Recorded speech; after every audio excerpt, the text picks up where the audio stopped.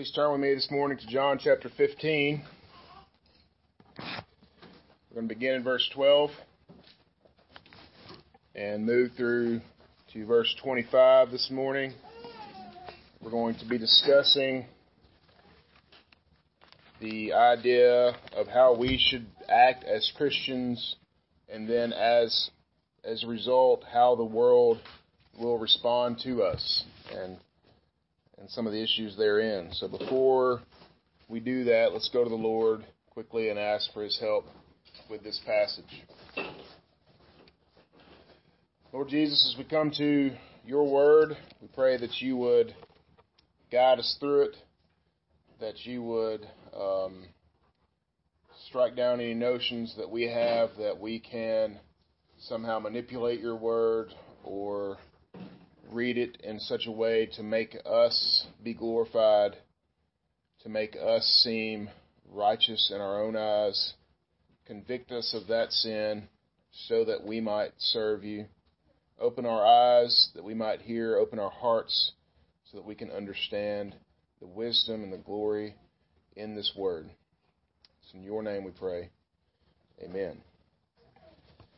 As I considered this text this week and the many incidents around our country, race-related type issues that are going on, even considering the things that are going on around the world with the different religious factions who are causing some problems, to say it lightly, around the world, it made me think about this idea of persecution and discrimination, which are very hot topics in our own country and in the news, and it caused me to think about my own tendencies towards prejudice and towards discrimination. I'd like to think that I give all people an equal shot until I get to know them, but because I'm human, I don't. I think every human here who isn't lying to themselves or others has some predisposed prejudices that we apply categories. We make categories of people, right? We have black, white, rich, poor, fast food worker, Walmart cashier, teacher, man wearing a ski mask that walks into a gas station. We have these categories, and what do? They keep us safe. They help us to quickly discern the world around us. I walk into Pockets to get a Mountain Dew. A man walks in with a ski mask. I don't go to greet him. All right? I don't even have to know who he is. I don't want to know who he is. I want to leave. All right? That is a safe category that I've created. All right? Well, these categories, again, are good things. However, since 99% of the time, thankfully, we aren't in that survival mode, these categories that we create can often be seen as and often cause us to discriminate. And I think we all understand that. That's a natural tendency of humanity, and we have to fight against that. That's fine. Our government took action against this to alleviate this for potential employees. They called it the Equal Employment Opportunity Commission, and their job was to make sure everyone is given a fair shot, regardless of race and social status or gender or religion or whatever. And so, for instance, now it's illegal to ask someone what their religion is or what their skin color is on an application. That's good. We don't need to know that to hire somebody, or at least I would say 99.9% of the time. That's a good thing. However, we're going to look in this text today, and we're going to see that Jesus unequivocally and openly puts people into two basic groups. And He says that those two groups have an extreme prejudice towards one another, even if they don't know it. He's very plain about it. He makes the claim, again, that there are these two groups, His people that He came to save, and the world, everyone else. His people love Him, the world hates Him. He makes no distinction or no middle ground there.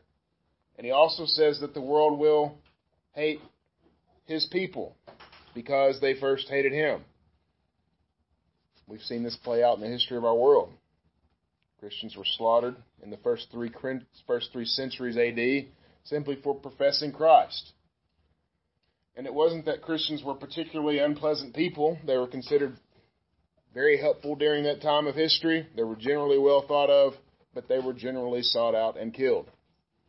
And it got better, and it hasn't always been that way, thankfully. It's mostly been good. But Christians aren't always good either. Some so-called Christians have been known to make war and needlessly kill others and for their own prejudices, or in the name of the church have done stupid things like picket funerals and that kind of thing, and you've all seen this in the news.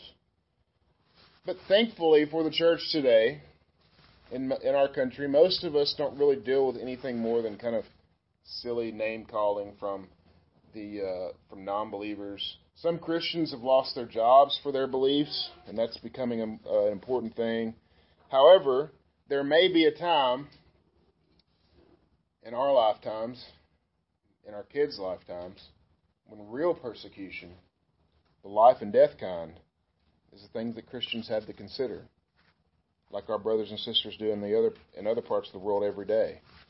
And so as we consider this passage, I want us to consider how we should act, how we are called to act as believers, and then how we should respond to the fact that the world doesn't like us, and then why they don't like us. And so we're going to look at this on a few fronts. Again, how we should live, how the world feels about their Creator and His followers, and then lastly, again, how we should live in response to that. So, as we go to the text, let's stand together and read it. John 15, verses 12 through 25.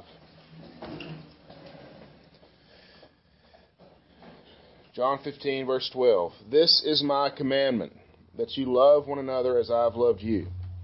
Greater love has no one than this, that someone lay down his life for his friends. You are my friends, if you do what I command you. No longer do I call you servants, for a servant does not know what his master is doing, but I have called you friends. For all that I have heard from my Father, I've made known to you.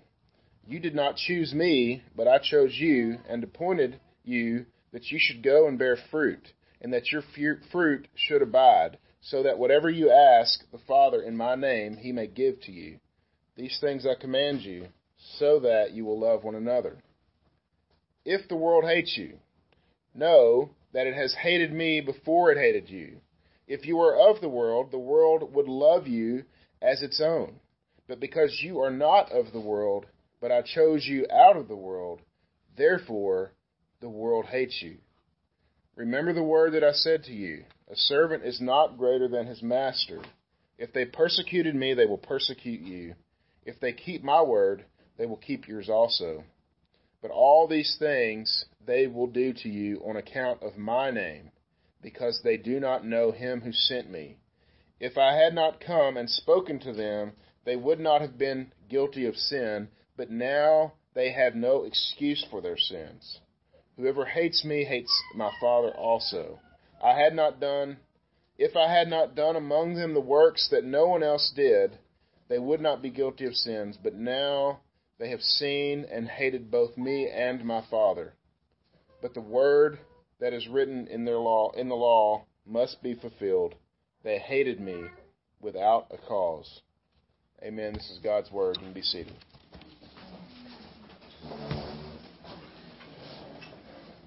So quickly, remember last week we talked about the idea of Jesus claiming to be the vine, saying that we, His people, are the branches, or that the branches were the visible church, and that those branches who abide, who remain in Him, are His people.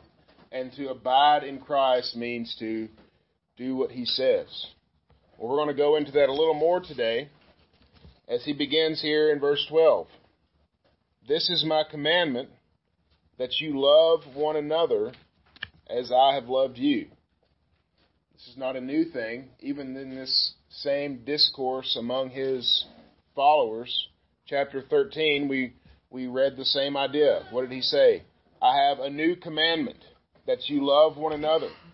And by this, the world will know that you are my followers, if you love one another.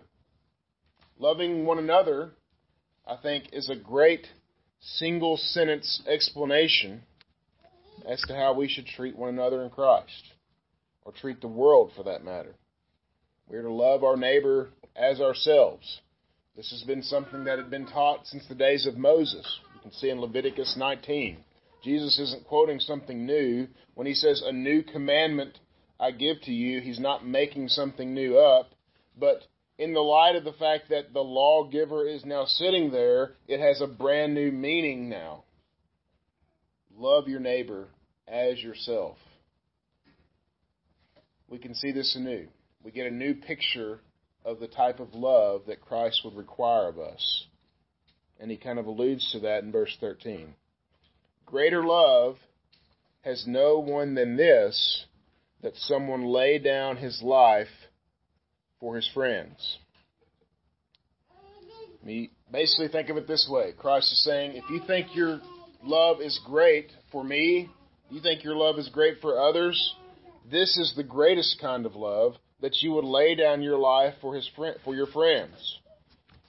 Even unbelievers understand this idea. This is one of the most quoted verses in Scripture. You see this tattooed on people. They like it. The idea of self-sacrifice is honored. It's praised. I mean, we even have holidays in our country, and we're not the only country that has those type of holidays. Who are we celebrating when we celebrate self-sacrifice? It's all around this room. We're celebrating our military, the men and women who have fought and died so that you and I can stand here and have church. It's a good thing, right? We honor that. We praise that. We see that as a very good thing. But we don't get a love that Christ had for us. It's even greater than this. Turn with me to Romans chapter 5 quickly. Jesus says, greater love has no man than this, that he lay his life down for his friends. Is that what Jesus did?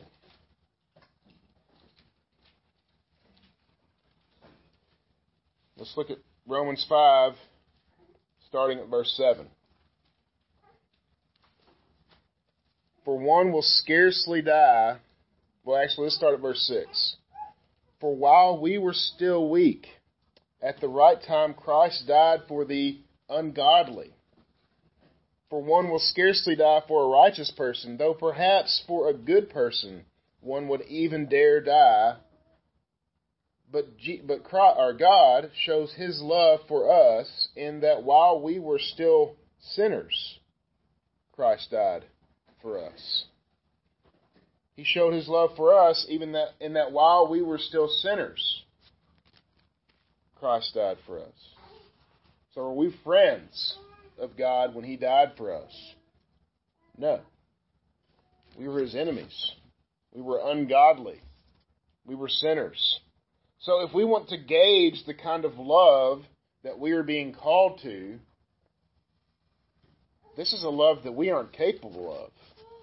Loving our enemies so much that we would die for them. Only Christ can do that. However, in all that we do, we should know that we are called to love one another, to love others with this great love. That this self-sacrificing, this even love for our enemies, this care for one another. And I think it brings up a good point. Who are the friends of Christ? And I think Jesus makes some real juxtapositions in this passage, setting two things vastly apart from one another. Because at first we were what? Of Christ. We were enemies. But what does he call us now? Friends.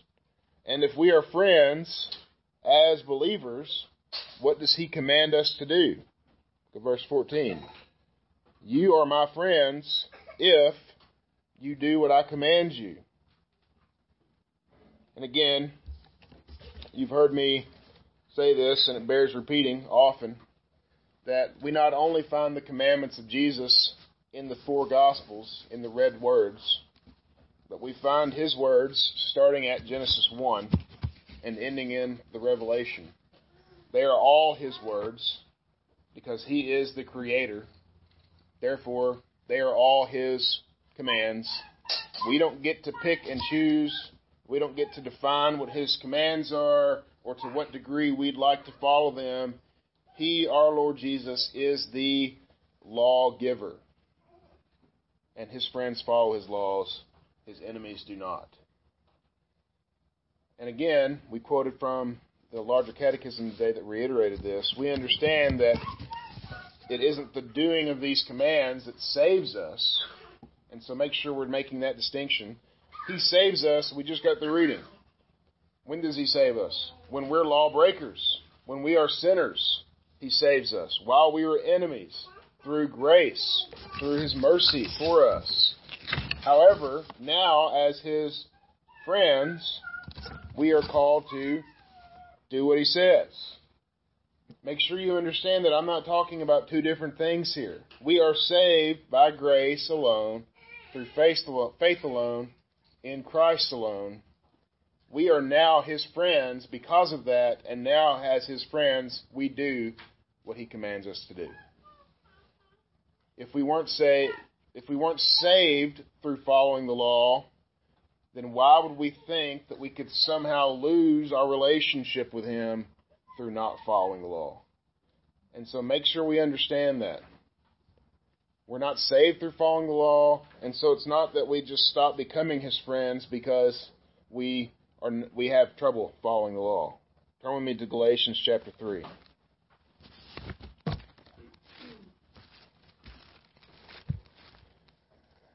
I think this is an important point because a lot of people will read this and say, my friends do what I command, and then they'll get so caught up in the commands that they feel guilty, and it causes them to think that they're no longer His friends anymore. That's not what's going on here. We are His friends because He saved us. Galatians chapter 3, verses 1 through 3. The Galatians had a hard time with this. They had a hard time with this, so Paul's setting them straight here. O foolish Galatians. It's a fun greeting. Who has bewitched you? It was before your eyes that Jesus Christ was publicly portrayed as crucified. Let me ask you only this. Did you receive the Spirit by works of the law or by hearing with faith? Are you so foolish? Having begun by the Spirit, are you now being perfected by the flesh? So what's Paul saying? Well, you got the idea that you were saved by grace, but now do you think that somehow you have to keep your salvation by doing what he says? That's not what's going on here. However, we are to do what he commands. And so the next he sets apart this idea of friends and servants. Look at verse 15. No longer do I call you servants, for the servant does not know what his master is doing, but I have called you friends. For all that I have heard from my Father, I have made known to you. A servant, think of the nature of a servant. A servant does not know the business of the master. The master keeps his internal affairs secret from the servant because it frankly doesn't pertain to them. They're servants. The master's business does not pertain to the servants. But the master has done what? Made us friends. So in Christ, we now know what the Master is doing. How do we know what the Master is doing? He told us. And he had it written down. And this is it. This is what he's doing. This is what he has done. And this is in its entirety as well. You are not being told secrets by the Lord that no one has ever heard. You're not receiving a special revelation in addition to the Scriptures. None of that's going on. This is what he is doing. You are not receiving some sort of special instructions. I recently heard a conversation of a Christian who believed he was being told something secret, and he was receiving some kind of special teaching outside of the pages of Scripture. It's not going on. They haven't done that. John Owen, a Puritan theologian, said this. It's one of my favorite quotes. He said this: if private revelations agree with Scripture, they are unnecessary. And if they disagree, they are false. We have everything we need right here. This is what our Master is doing. We don't need some sort of special instruction that no one else has ever heard before. We don't need some sort of new information, some sort of new thing, new teaching. It's not out there. There's nothing new. If it's something new, it's wrong. That's just a real plain thing. We know what the Master is doing. We are His friends. He's given us exactly the information that we need to first do what? Find salvation. It's here and only here. We find salvation in this text. Next, we need to know how to love Him. We need to know about Him. Where do we find that? It's right here. We need to know how to do His commands. Where are they? They're here. Now, do we need to know things about crazy Bible codes and end times weirdness? No. Did He tell us when He's coming back? No. So do we need to know that? No. He doesn't have to tell us everything, and that's okay. But the things we need to know, they're here. And that's enough for us. It should be enough for us, brothers and sisters. And next, he says that we are chosen. He says in verse 16, "You did not choose me, but I chose you and appointed you that you should go and bear fruit." I don't want to spend a ton of time here. I think the gospel stated earlier that we've talked about is very clear. We are enemies to Christ. He died for us, making us His friends through His grace and mercy. And so why would we ever think at any time that we, as His enemies, would be the one who would initiate some sort of relationship with Him as His enemies? Why would the enemies of the Creator be calling out to Him? It doesn't make sense. Jesus makes two people here, His enemies, His friends. His friends are His friends because He has called them. His enemies are His enemies because He has not. And that's it. He does not, His enemies do not call upon Him outside of His own initiation with them. And I think when you understand, like we read from the Catechism earlier, when you understand that you are dead in your sins, enemies of your Creator, and deserving hell, then you absolutely have no problem with this idea that Jesus chose you out of those enemies in order to be His.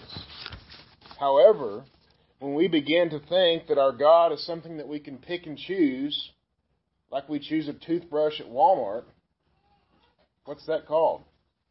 That's called idolatry, is what that's called. You don't want to worship a God who's just waiting for His enemies to call out to Him. That doesn't make any sense. The one true God knows that will never happen outside of His own intervention. And so, when He chose us, what did He choose us? He said, "I choose you, and you will now be my friends. You will now go and do as I have told you to do." Where have we read this before? Remember Ezekiel 36. What did He say? "I will put my Spirit in you, and it will cause you to go and walk in my ways, to bear fruit." And again, we're given the reminder that when we do these things, what does He say? That when you abide in me, whatever you ask the Father in my name, He will give to you. These things I command so that you will love one another. When we are following Him, we will know what to ask for and when to ask for it. We will know, what did He say? We will know what the Master is doing. If we know what the Master is doing, we're probably not going to ask for a new houseboat, because that's probably not in the Master's plans. It might be, I don't know, but likely not. All right? We will ask for things in order to do what? The Master's work. And so all in all, we are given these commandments so that we will do what? How could we sum this up? Well, Jesus does it there in verse 17. "These things I command you so that you will love one another." He's teaching us to love one another, to treat one another in the church as we should, to treat our enemies as we should. And how should they respond? How do you typically respond when someone treats you with love? Think about it. How would you respond? Well, we normally respond well to that. You would think that if we are demonstrating this type of love to the world, that it would respond with gratitude, right? But they will love us. They will love our Lord Jesus because they love us, and everything will be great. And this happens sometimes, does it not? It absolutely happens sometimes. I have helped people, and I have loved people, and they have come around to understand that Jesus is the Lord of all creation. Not because of the love that I have for them, again, because Jesus did that, but Jesus used that in order to show them, wow, this Christianity thing's a good thing. But we know that it doesn't always happen that way. That brings us to the next point, the world's view of their Creator. And notice how Jesus starts this next sentence in verse 18. If the world hates you, should the world hate us? No, we should be loving them. And we should do that, even if they do hate us. But why will they hate us still? He tells us, know that it has hated me before it hated you. What does the world love? Nothing, really. It loves its own sometimes. But again, what are we? We are told, what about ourselves? We are chosen out of the world.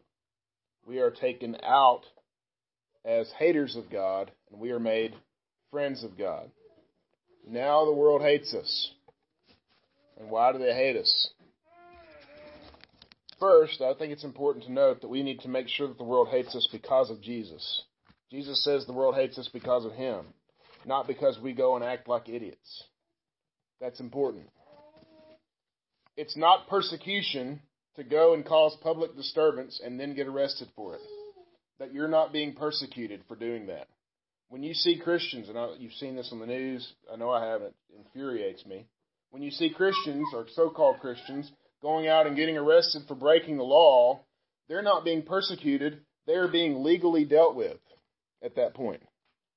Sure, there are times when a Christian should break the law. And when should we do that? When the civil law that we are being told to act upon somehow contradicts with Scripture.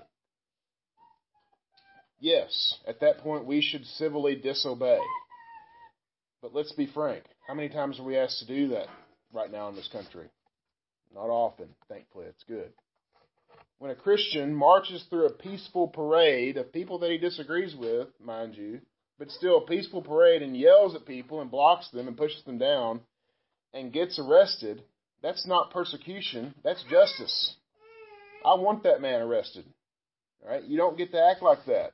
So, again, let's make sure we understand what persecution is. He's not being hated because he's a Christian. He's being hated because he's a dummy. And that's okay. So, why does the world hate us? It hates us because of Jesus. What does Jesus say? They will persecute you. Why? On account of His name. And why? What name is that? The only name by which man can be saved. Does the world want to hear that? No, they do not. Because they think they can save themselves. They think the name that they can save themselves by is the one that is on their driver's license, not the name of Jesus. If Jesus hadn't come and brought us His word and come and did the things that He did, they would not know of their sin. They would not know of their need for Him. But now they know. The world knows about Jesus. They know who He claims to be. They know His word. And they are absolutely without excuse. They know the Creator. They know that He demands that they fall on their face in repentance and worship Him. And they don't want to, so they're angry. They hate the Creator, just like we hated our Creator. And anyone who believes that, and especially anyone who preaches that to them, they're going to hate them too. And you have to understand, that's what's going on here. Why did the early church get killed by Rome? Because Rome didn't want to believe that there was a God greater than the one that they worshipped. And so they killed them all. That's what's going on here. I have good friends who aren't Christians, so let's be clear here. I have really good friends that aren't Christians, and they don't hate me. I played games with a lot of them this weekend. They don't hate me at all. They're nice people. They're good husbands. They're good dads. They're good employees. They care about people. They treat people better than I do sometimes. So what are we talking about here?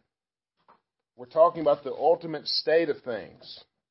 Hopefully you've seen so far there's no middle ground with our Lord Jesus. You're either with him or against him. You're either his enemy or his friend. There is no undecided.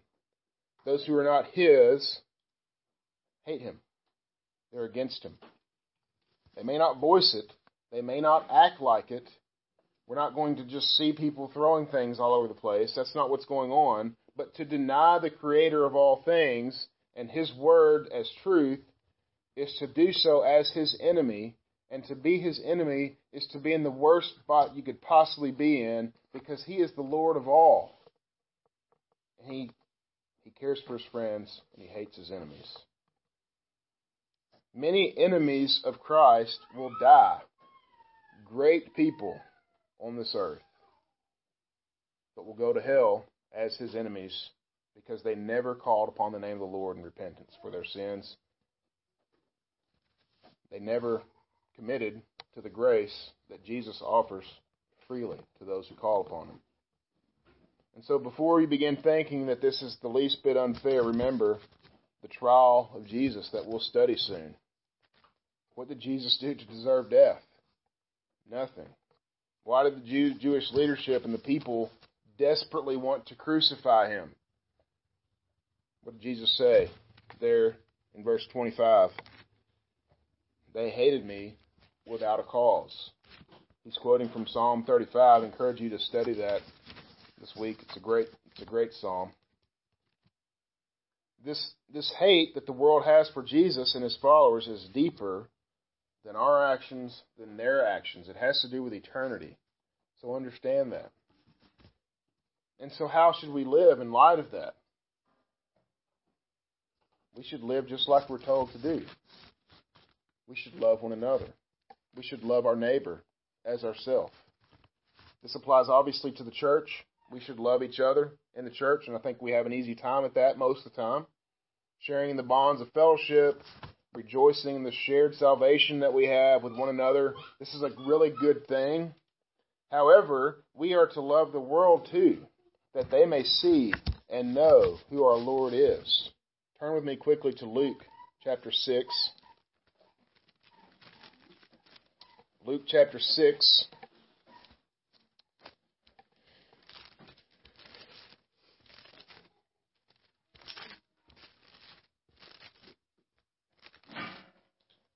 Verses 27 through 36.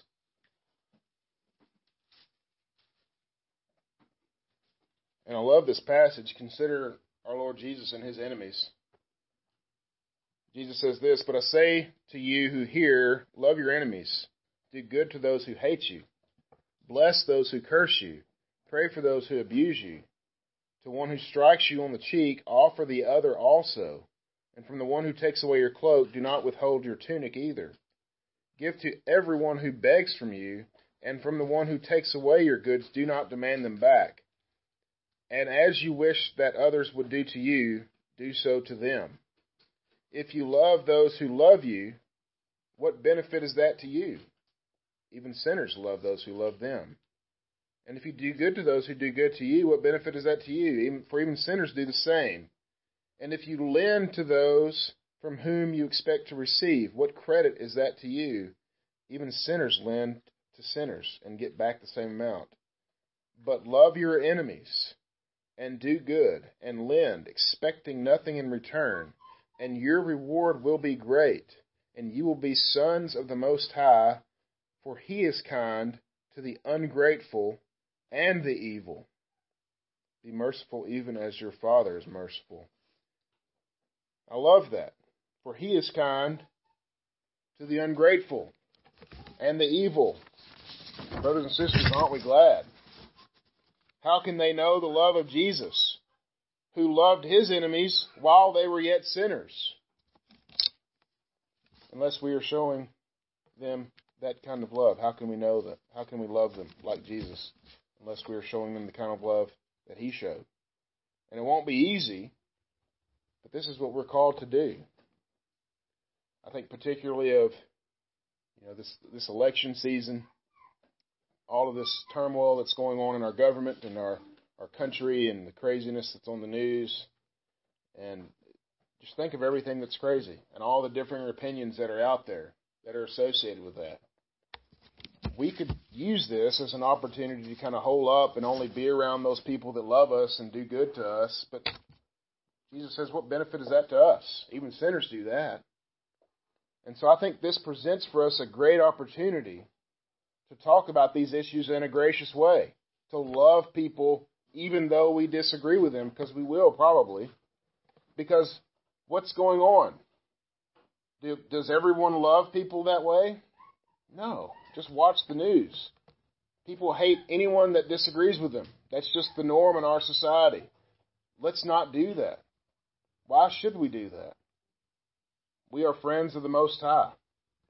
We don't have to do that. And so let us endeavor to always tell others about this, about our Lord Jesus and this gospel, that even though this message of the enemies of Christ and the hate that they have for the believers, what's going on here? What's the gospel? That even while they were enemies, even while they were haters of their Creator, if they call upon the name of the Lord, they will be saved. And how are they going to hear? Well, faith comes by hearing, is what we hear in Romans. And how are they going to hear if we don't have a preacher? And so let us, His people, go out to them, telling them this gospel that we have been so blessed with. Let's close. Lord Jesus, help us to do this because it is hard. It must have been hard for you to hang on the cross for me, much less the other sinful people in this world. But help us to love people like you did, that even while we were yet sinners, you loved us. Even while they were yet our enemies, even while they talked about us and persecuted us, we loved them nonetheless. Help us to do that. Help us to love those we disagree with. Help us to love those who hate you, to show them the love of Jesus, to teach them the gospel. It's in His name we pray. Amen.